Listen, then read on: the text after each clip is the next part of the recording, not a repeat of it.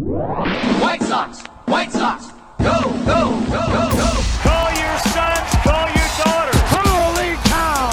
Carlton Fisk has put the White Sox ahead. There goes number 400 for Big Fred. Barley picks a perfect game.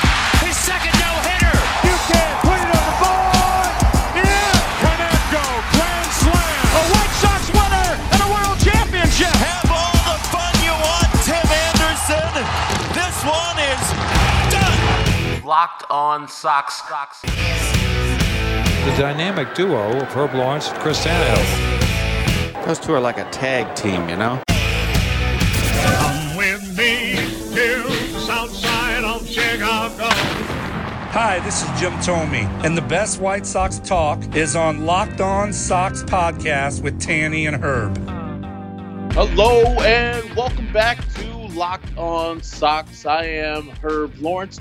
That is Chris Tannehill, and you heard from my man Jim Thome. Thank you for the great intro, Jim Thome. Tanny, you want to mind telling how we got Jim Thome to be on the Locked On Sox podcast network? Well, I guess you can call it him being on the podcast, but yeah.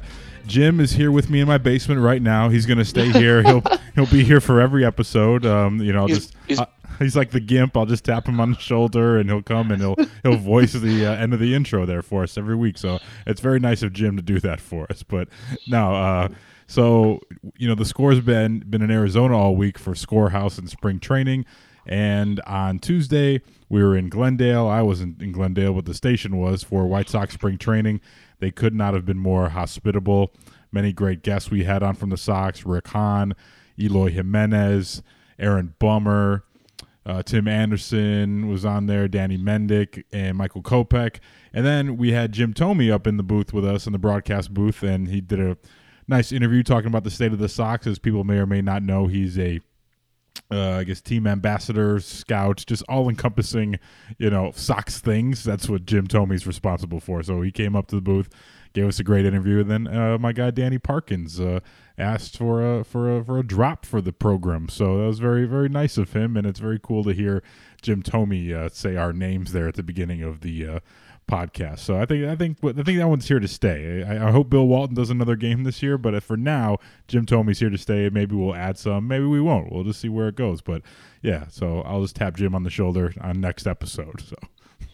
And if the folks who are listening right now want to go where the Score is at right now, not Scorehouse necessarily, but Arizona, tell the folks how they can do that. Absolutely. Locked On Sox listeners, support of this podcast is brought to you by our friends at the Arizona Office of Tourism.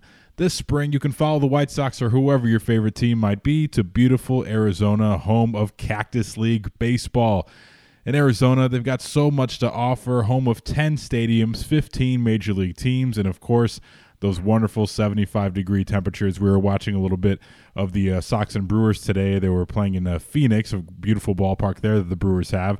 They're saying we might get one last little batch of snow this weekend. I'm hoping that's not the case, but you still got plenty of time to ditch this weather here in the Midwest and head out and see the White Sox play in beautiful Arizona.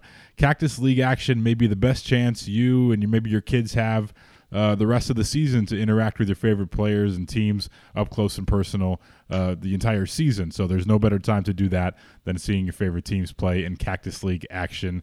Maybe you're like my wife and I, looking for a nice weekend getaway somewhere. Ditch this weather, get to someplace warm. Arizona's great for that. It's got many great restaurants, some of which I've sampled myself when I was out there a couple years back. There's also several amazing craft breweries that I enjoy very much. Four Peaks, Goldwater, and so many more. And if you got live music, forget it. AZ, they got you covered with some of the best venues to keep the entertainment flowing even after that final out is recorded. And if the outdoors are your thing, Arizona is home to the Grand Canyon, of course. Definitely on my bucket list of things to see, but that's not all. You've got Monument Valley, Horseshoe Bend, and of course, Tucson as well. Time is running out. The season starts in a few weeks here, so don't waste another second.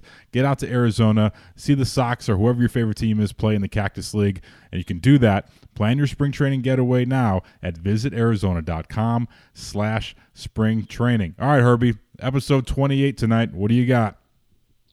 I do not have anything. I am perplexed on episode number 28. The first person that literally comes to my head, I don't even know if he is 28, is Craig Wilson. Former White Sox, like toolsy fifth infielder, fourth outfielder guy. Yeah, but Craig Wilson's a 28. Yeah, he's a 28 guy. I'm sure there's better options at 28, but when 28 comes to mind, I'm like, I don't remember any. Oof, yeah. Except for him. Not great. I mean, people would probably say, I never saw the man pitch, but the old heads out there will probably tell you Wilbur Wood, probably the greatest 28. I remember Joey Cora rocking the 28 back in the 90s. Yeah, exactly. Trace Thompson, of course, he of the potential 30 home run a year pop, as Hawk said. Former and future White Sox Trace Thompson, yes. Exactly. He'll come back for his third time. Of course, Dwayne Wise, we talked about him recently on the podcast. The Sox got a home run from Dwayne Wise in a playoff game and still managed to lose that game.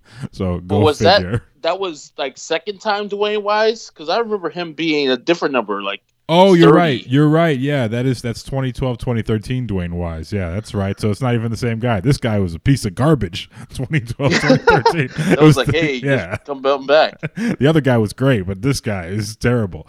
So sadly, I got one more for you. Lyle Mouton. Oh, Lyle Mouton. He was like Carlos Lee before Carlos Lee, but not as good. Yeah, Louisiana kid. I think he went to LSU. He looked great in a baseball uniform. You saw this guy, you're like, oh man, they'll put this guy in between, Frank and Robin in the order, and oh man, they got a problem for the next decade. He just looked the part. I think he was like 6'4", 225, something like that. And I remember opening day 1996, my mom took me to the Sox game and got an autograph from Lyle Mouton, and I was like, "Oh man, this is gonna be gold right here." I still have the baseball somewhere, probably in my parents' basement at home, but I'll find that. We'll post a picture to the Locked On Sox Twitter account. That's at Locked On Sox. But I think where we're going here with 28, it's funny, but Leury Garcia, 2013 to current, pretty long tenure. And when you think about Leury, solid player, he's nice to have. He has a nice role on the current team. And you think about where he came from, the Sox acquired him for Alex Rios, I believe. And he's had a pretty decent White Sox career for what his role is and what they gave up to get him. Yeah, I agree. I mean, this is really sad that Leury Garcia gets an episode name.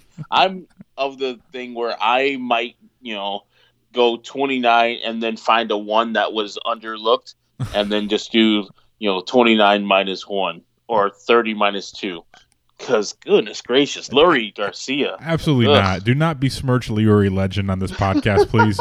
Plus, if you guys have noticed out there, I have started to post GIFs of the players, so I've tried to challenge myself, and you can actually find GIFs of Leury Garcia because he played in the modern era in the internet age. So I think we're gonna ride with Leury.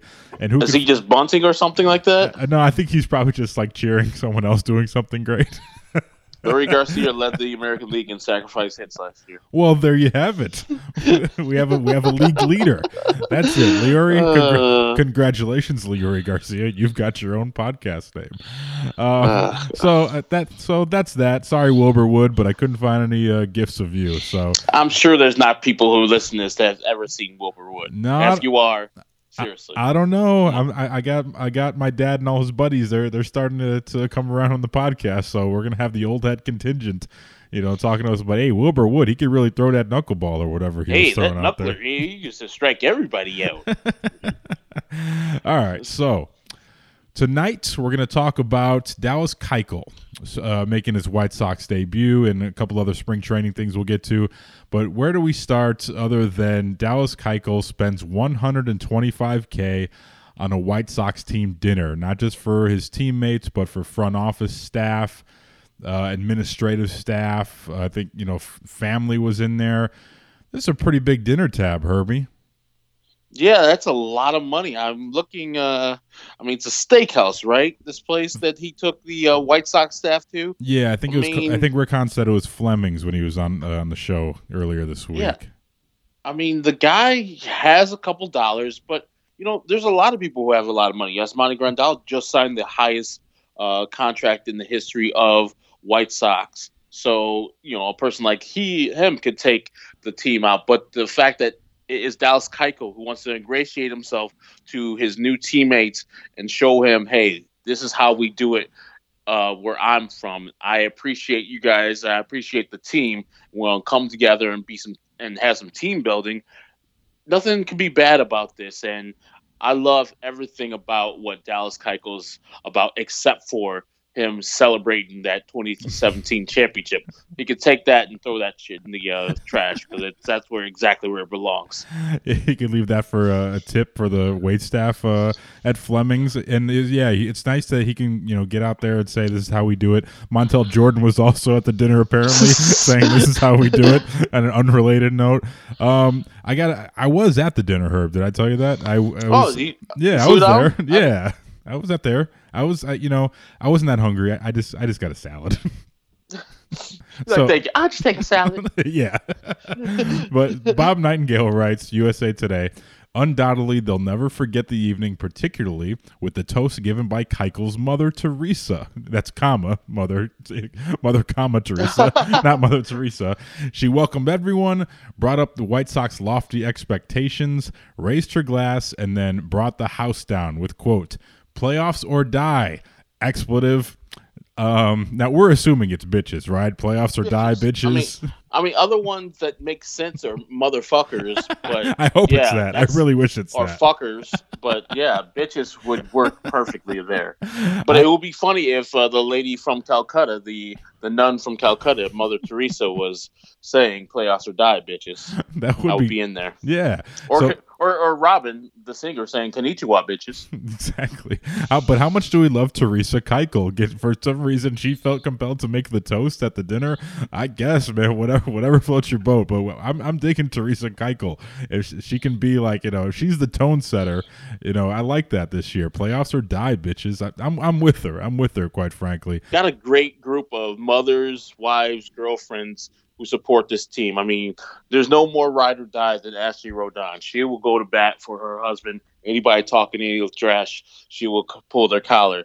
How about Ashley Rodon, by the way, if you don't know, you don't follow Ashley Rodon on Twitter, she will post screen grabs of missed strike calls against her husband Carlos, and she'll just put it out there for you so you can see how bad the umpires are doing every fifth day during a Carlos Rodon start. It's one of my favorite things over the course of the rebuild. It's like there's not a lot of things to watch for, but one of the things you can watch for is during a Carlos Rodon start, Ashley caping for her man. So I appreciate the loyalty right there. I mean, Lindsay Frost, of course, Lucas Giolito's mom, actress, and a lot of soap operas back in the day. She's a ride or die for her son. Was it Brianna Anderson? Definitely at every game. And who's the one that had Brianna Anderson's back? That was Lucas Giolito's wife. It was when they had a little dust up with was it Tommy Canley's? No, it was not Tommy Canley's. It was a different one. Oh, Anthony Swarzak. Swarzak's wife. Yeah. Saying some kind of some questionable racist stuff, but these women have their men's backs, and they won't tolerate any nonsense going on in their timeline. So it's good to have that. And Teresa Keuchel fits right in there as Dallas Keuchel's mom. I like the attitude. I like she's setting the tone. Her son said he ain't coming here because he's been used to the playoffs pretty much his all his late career, and he ain't coming here just to be sitting at the crib. And that's everybody's attitude. It feels good. Timmy's like that. Even Rick Renteria is like that. He's like, playoffs or bust. We got to get to the playoffs or it'll be a big disappointment.